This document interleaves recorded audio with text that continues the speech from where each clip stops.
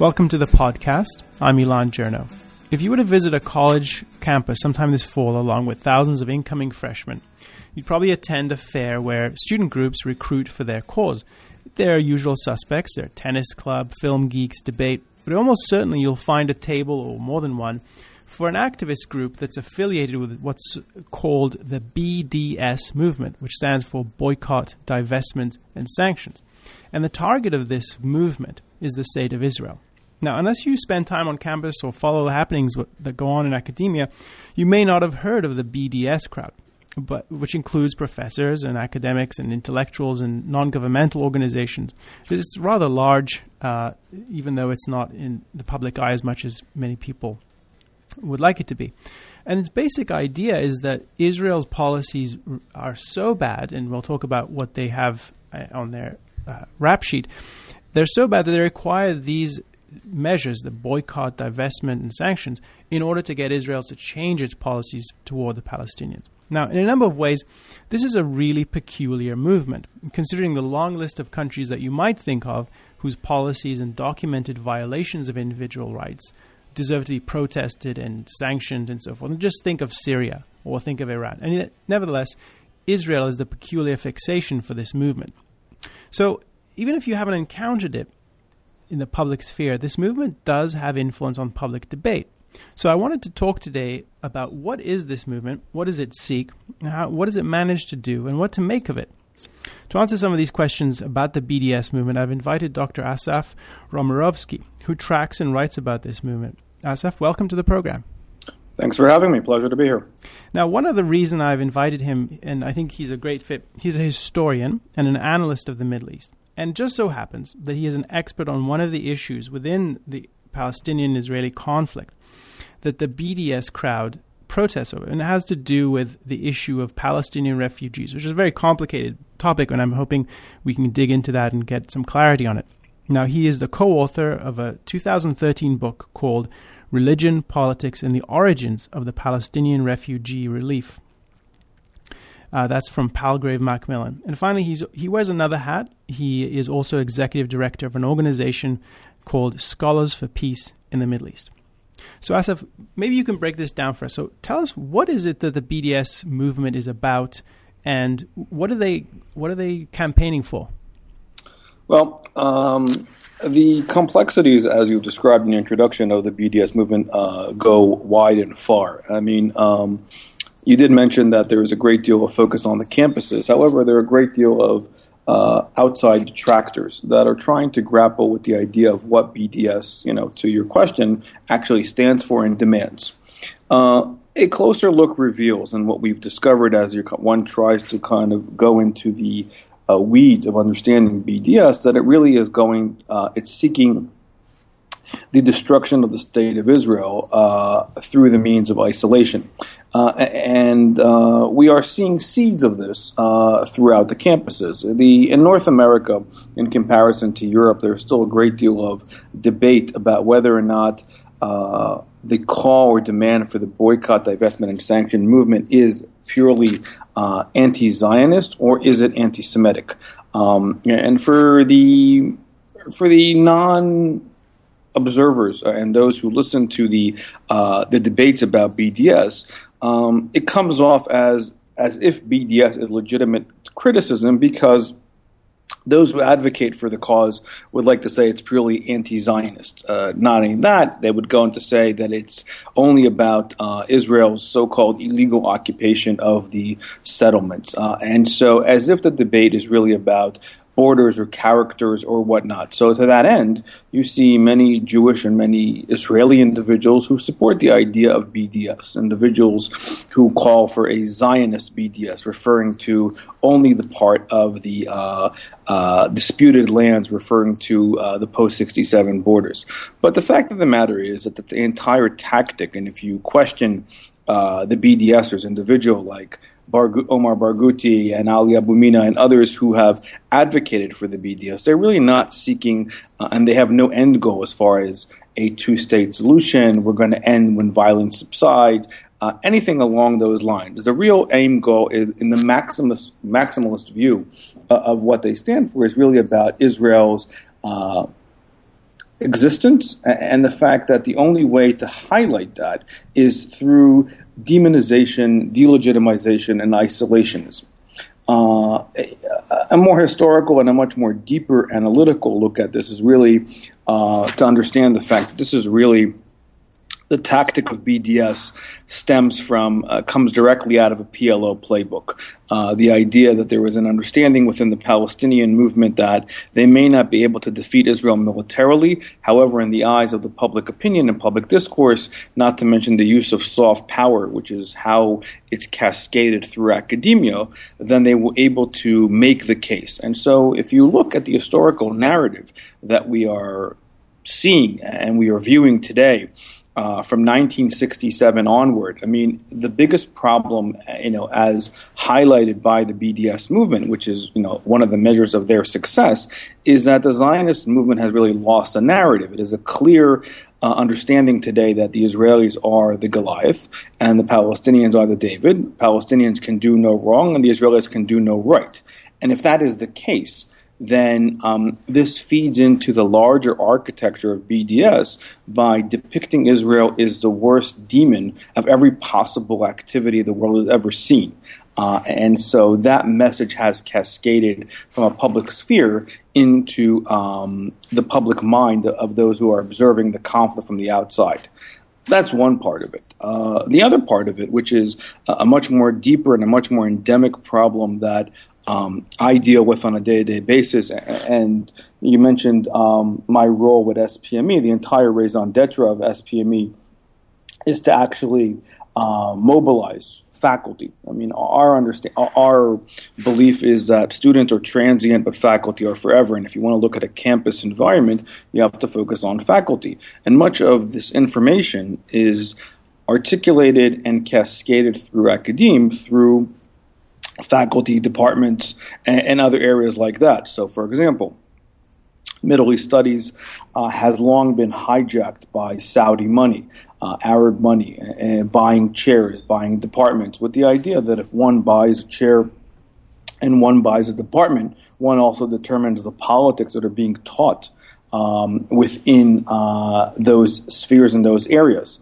And there has been a great deal of movement, I would say, in North America specifically, where you're seeing a rise of individuals, academicians, who pride themselves on not their scholarship, but their scholarship by their actions. Some individuals that I would characterize or define as scholar activists. And so anytime they support the underdog cause, in this case, the Palestinian cause, it kind of validates their own scholarship. So you're seeing many of these individuals who are involved with the movement calling for boycott, divestment, such actions, protest, all validating their own academic bona fides by finding this as a just and right movement. There has also been I would say, a hijacking of the language of social movements, justice, peace.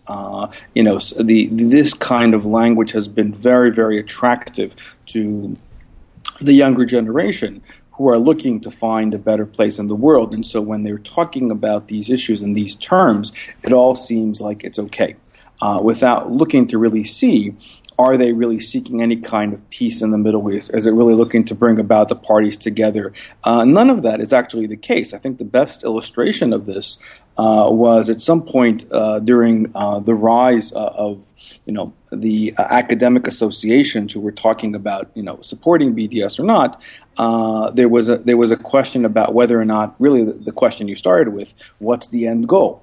And at some point, even Mahmoud Abbas said that I don't support BDS per se because I have to engage in conversations with the Israelis on the diplomatic front and whatnot. And the leaders of the movement said, you don't know what you're talking about. It really also to give you a kind of the disconnect between even the constituency that the BDSers supposedly represent and what they actually do on campuses around the world and in other places, churches, unions, and other things along those lines.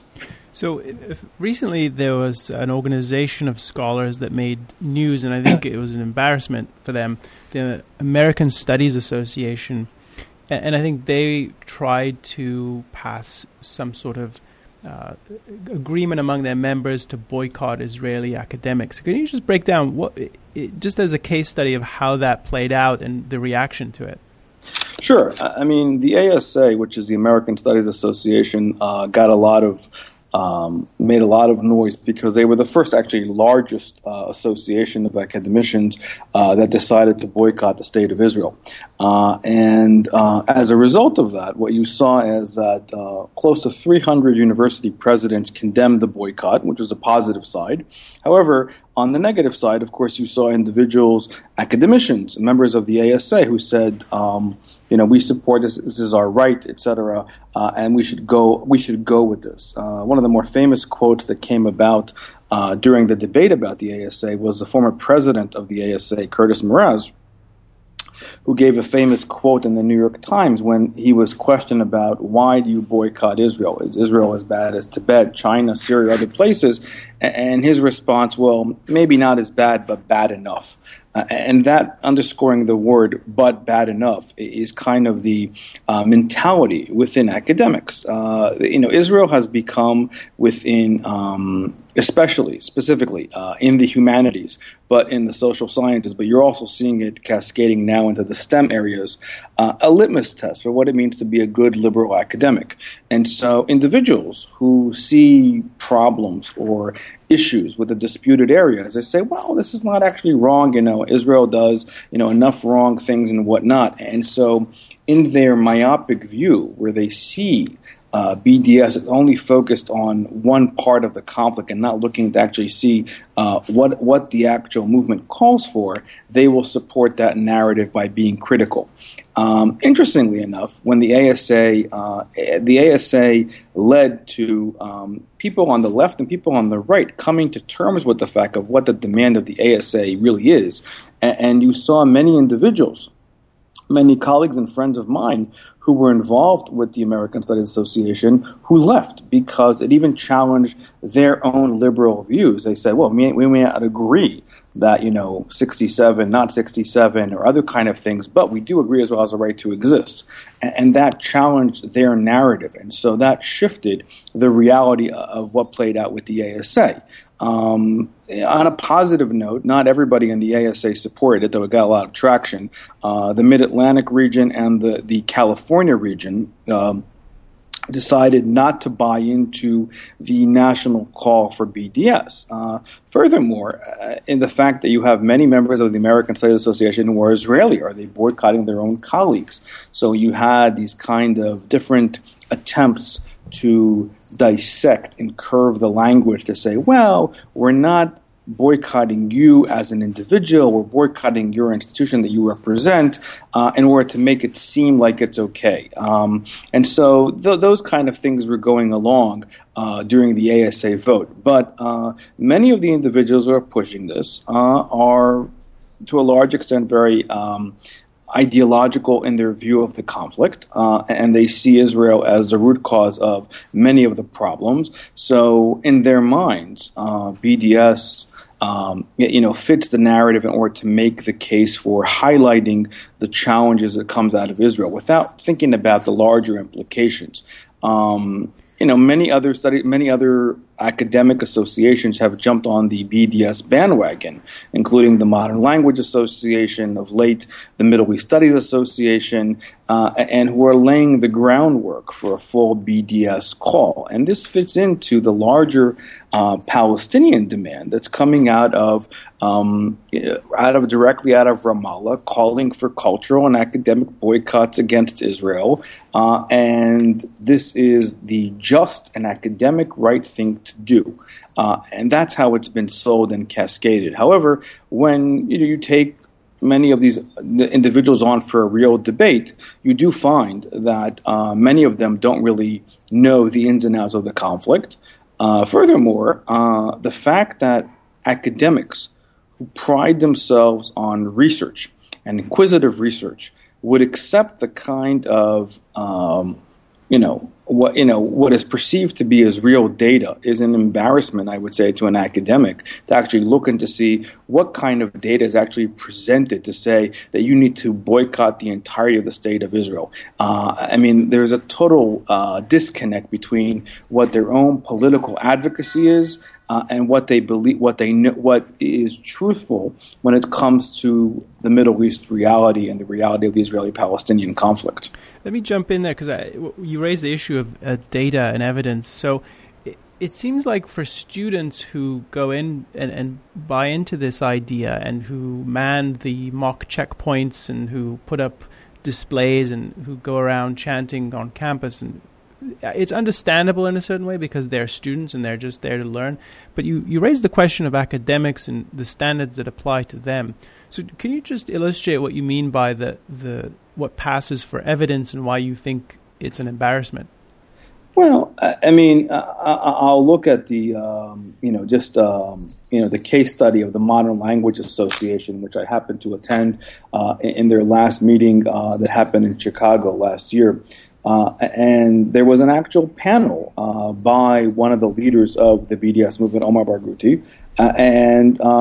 Again, the information he presented was anecdotal at best, making mostly polemics.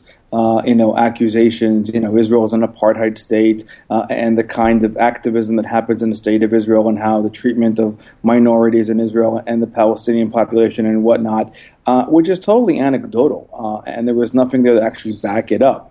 And it was, Barghouti himself is an anomaly in the sense that he is the same individual who received degrees from an Israeli institution while at the same time looking to call for an academic boycott on those same institutions. And so when he was questioned about that, he was actually said, well, that was a personal decision, but still the boycott is the only way to go. But what you do find is that there's a great deal of media bias, media propaganda, especially, what works in favor of those who support the BDS movement as current events.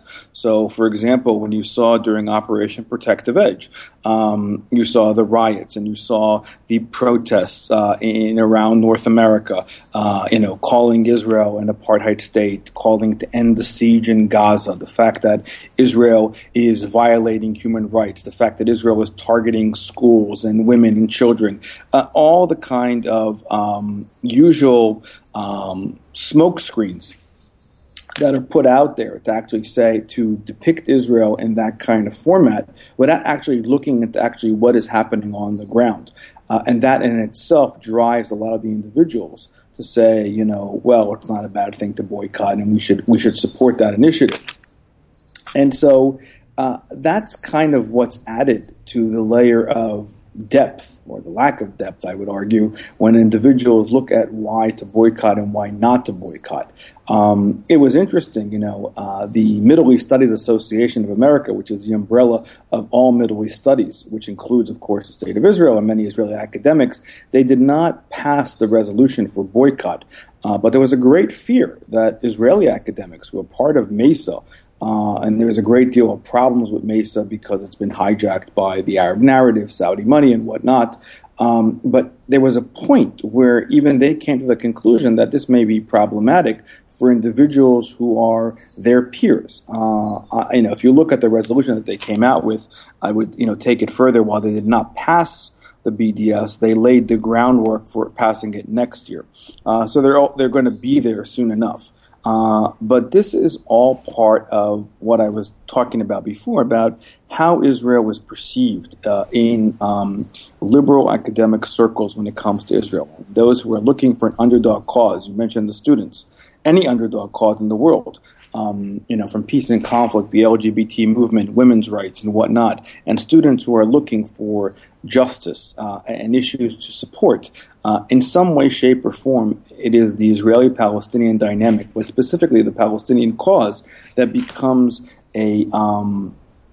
the tour de force and where they support and where they put their eggs in that basket as somehow reflecting their cause that has nothing to do with reality. So much of the smokes and mirrors, apartheid walls, and things along those lines, die-ins, fake eviction notices. They're all part of this larger movement to make and depict Israel as the worst human rights violator and the worst entity on earth. So just flesh it out. So when you're talking about die-ins and fake eviction notices, those sound like student pranks. So just paint the picture of what that looks like on campus.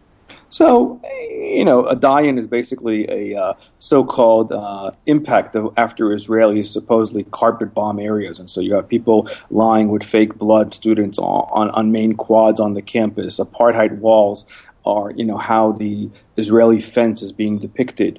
The use of Holocaust inversion, which is extremely pervasive within this larger topic to depict Israelis as Nazis, again, validating and not even pretending to allude, but of course codifying the fact that Zionism is indeed a form of racism, alluding to, of course, the UN resolution.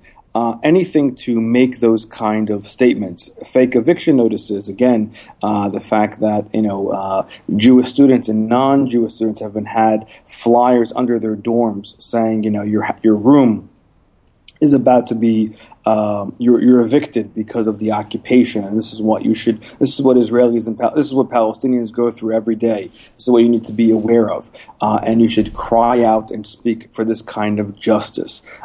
This is how it's all being masqueraded into the larger environment. To that end, the student part, while it's very problematic, what you do have is also an entire cadre of professors who teach based on their political views and what is, I would say, their political advocacy when it comes to these matters, specifically on the Israeli-Palestinian dynamic, and the rhetoric is much worse.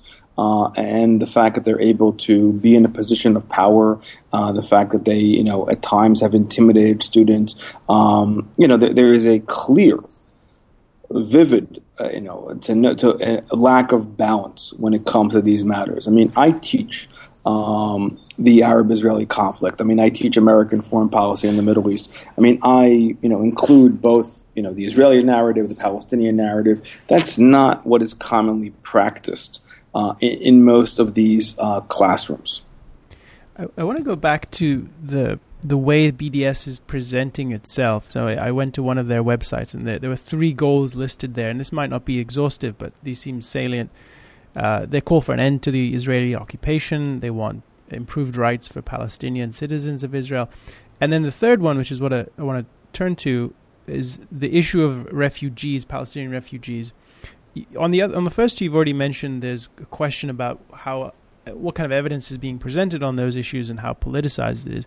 I want to turn now to the issue, which I think is, for many people, intimidating because it's so historically rich and complicated. The issue of the Palestinian refugees. So what exactly is the issue?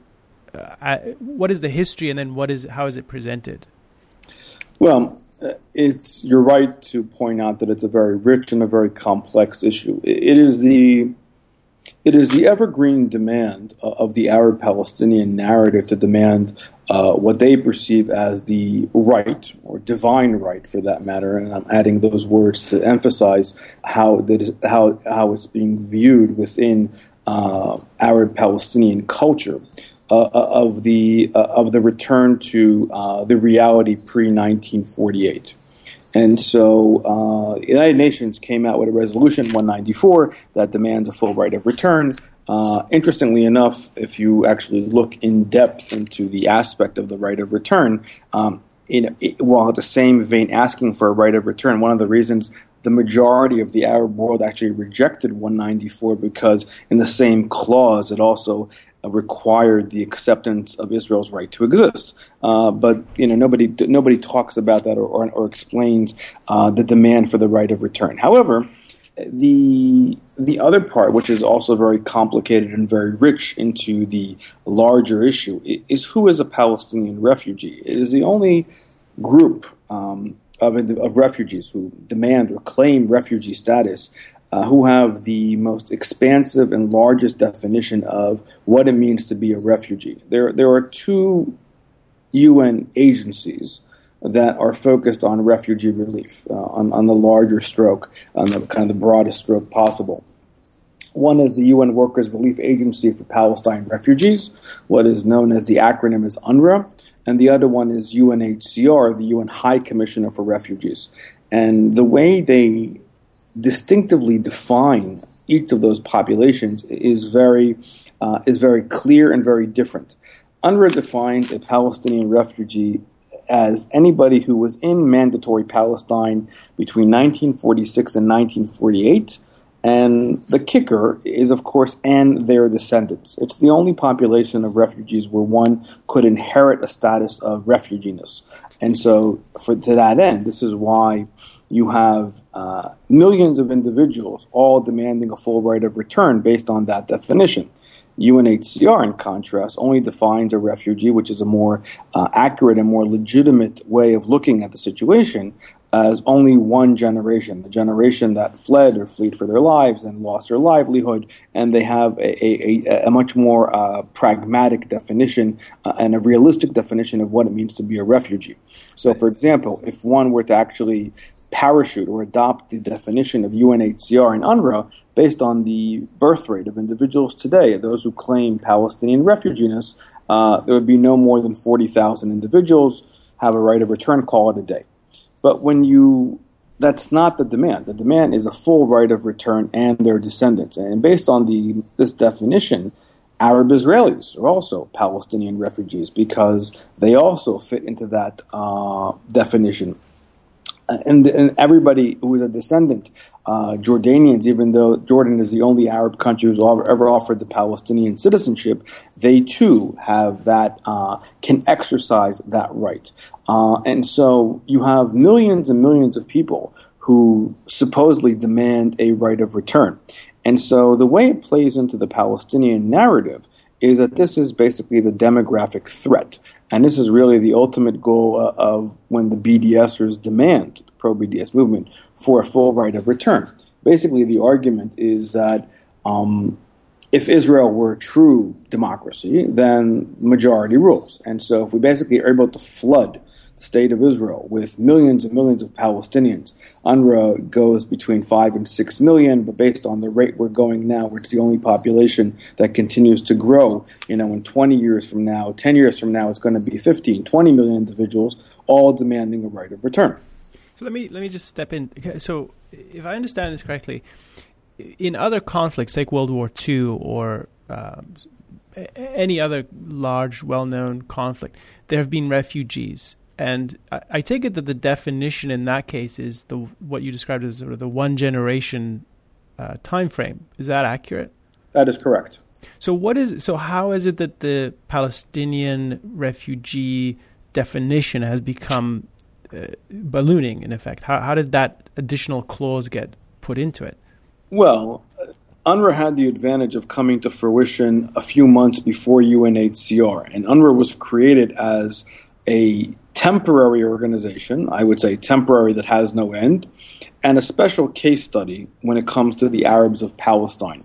Because the argument was, or the view was that the land is still there. It's not been destroyed. And the fact that really it was the Zionists, the Jews, who robbed the land from us, and all we need to do is receive our justice and, receive this right back, and we will be able to come back to homes that no longer exist. It's also a total denial and detachment of the reality of what happened in 48-49.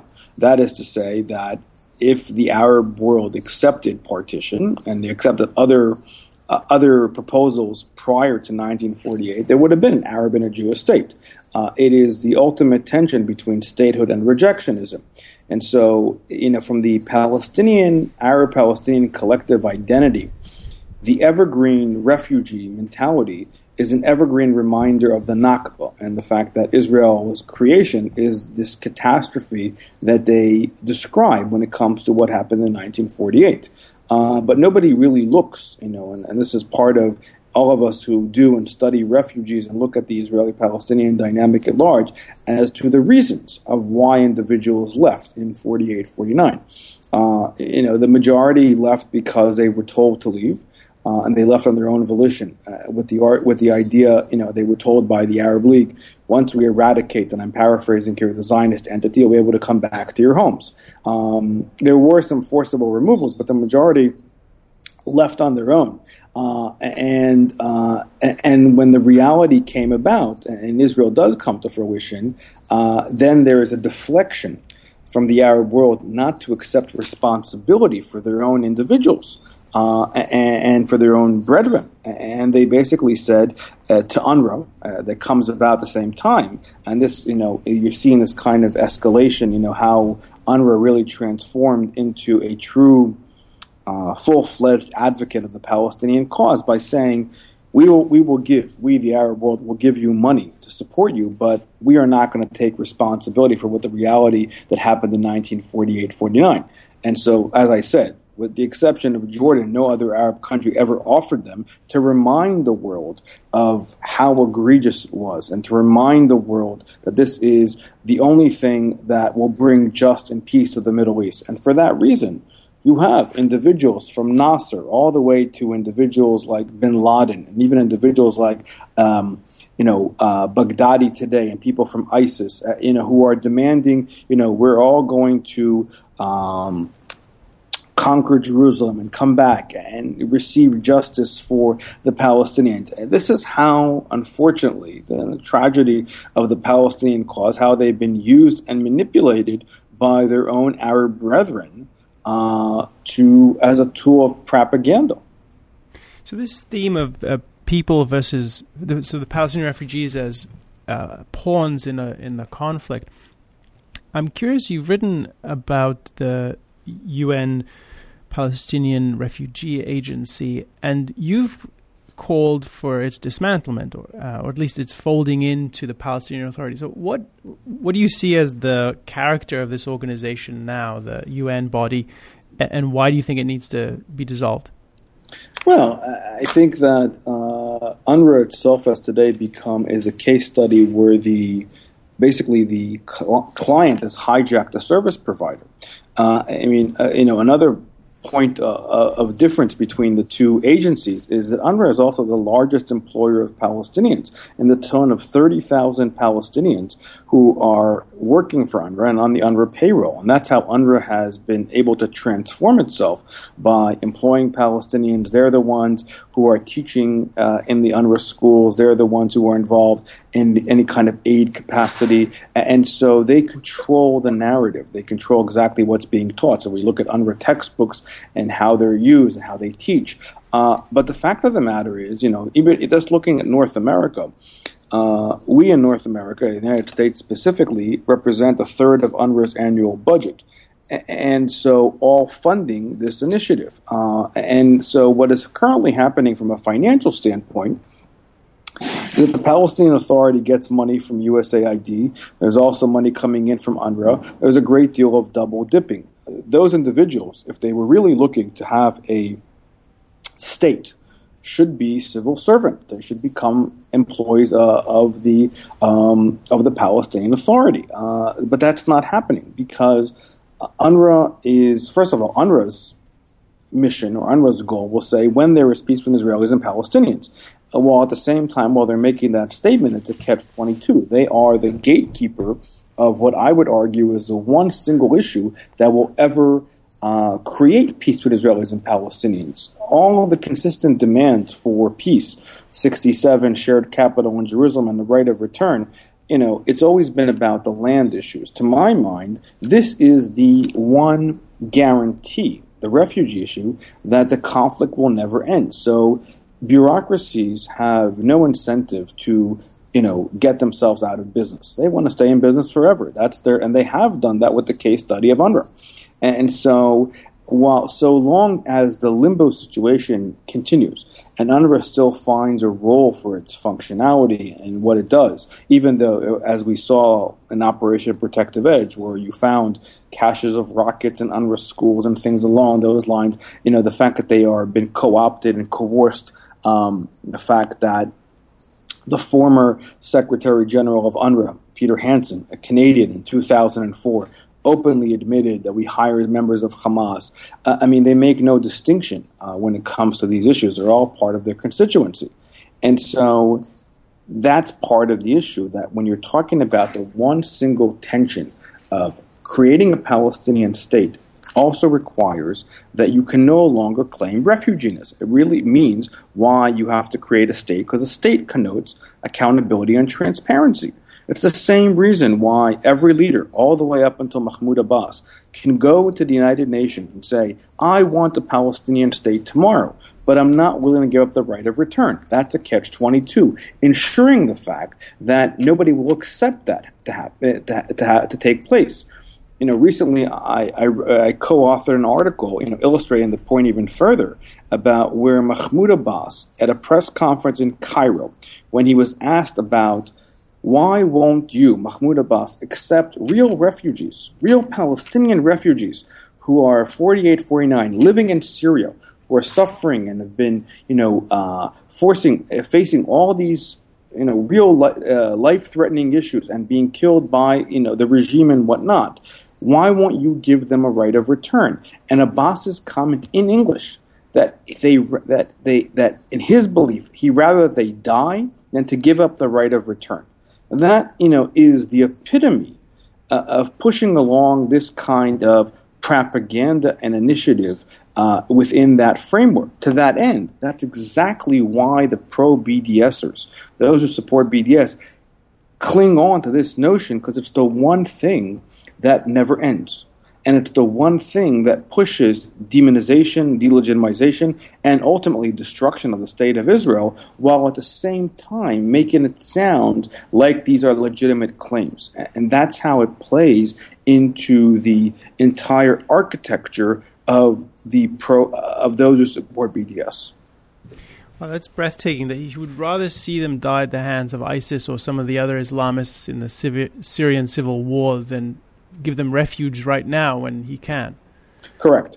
Yeah. The idea of just taking in a percentage or saving some of his own people, while at the same time giving up the potential or the larger right of return at large, is the biggest telling point about how he feels and how the entire psychology of Palestinian collective memory feels about the refugee issue. I would argue that Palestinian identity is correlated with Palestinian refuginess. And to that end, nobody wants to give that up, because to say to a Palestinian you're no longer a refugee is to say you're no longer a Palestinian. And so that's how generations of individuals, who have no understanding of the issue, have bought into a very simple and a very clear narrative that justifies and looks to condemn and remind the world that 1948 is the biggest atrocity that ever happened. And it's worse than anything possible, worse than the Holocaust, worse than anything else. And the fact that they are still constant reminders to the world that this is the single number one issue in the Middle East, no less, should exacerbates the movement and exacerbates all of those who want to use this to make an affront to Israel and the Israeli-Palestinian process at large, any kind of peace process, but really to show how Israel is and has always been the number one obstacle towards peace. Thank you. I just wanted to see, where can people find out more about your work and the organization that you're involved with? So SPME has a website regarding BDS, and so that's spme.org. Which is Scholars for Peace in the Middle East. My personal work can be found on my website, which is my last name, Romirowsky, ROMIROWSKY.com.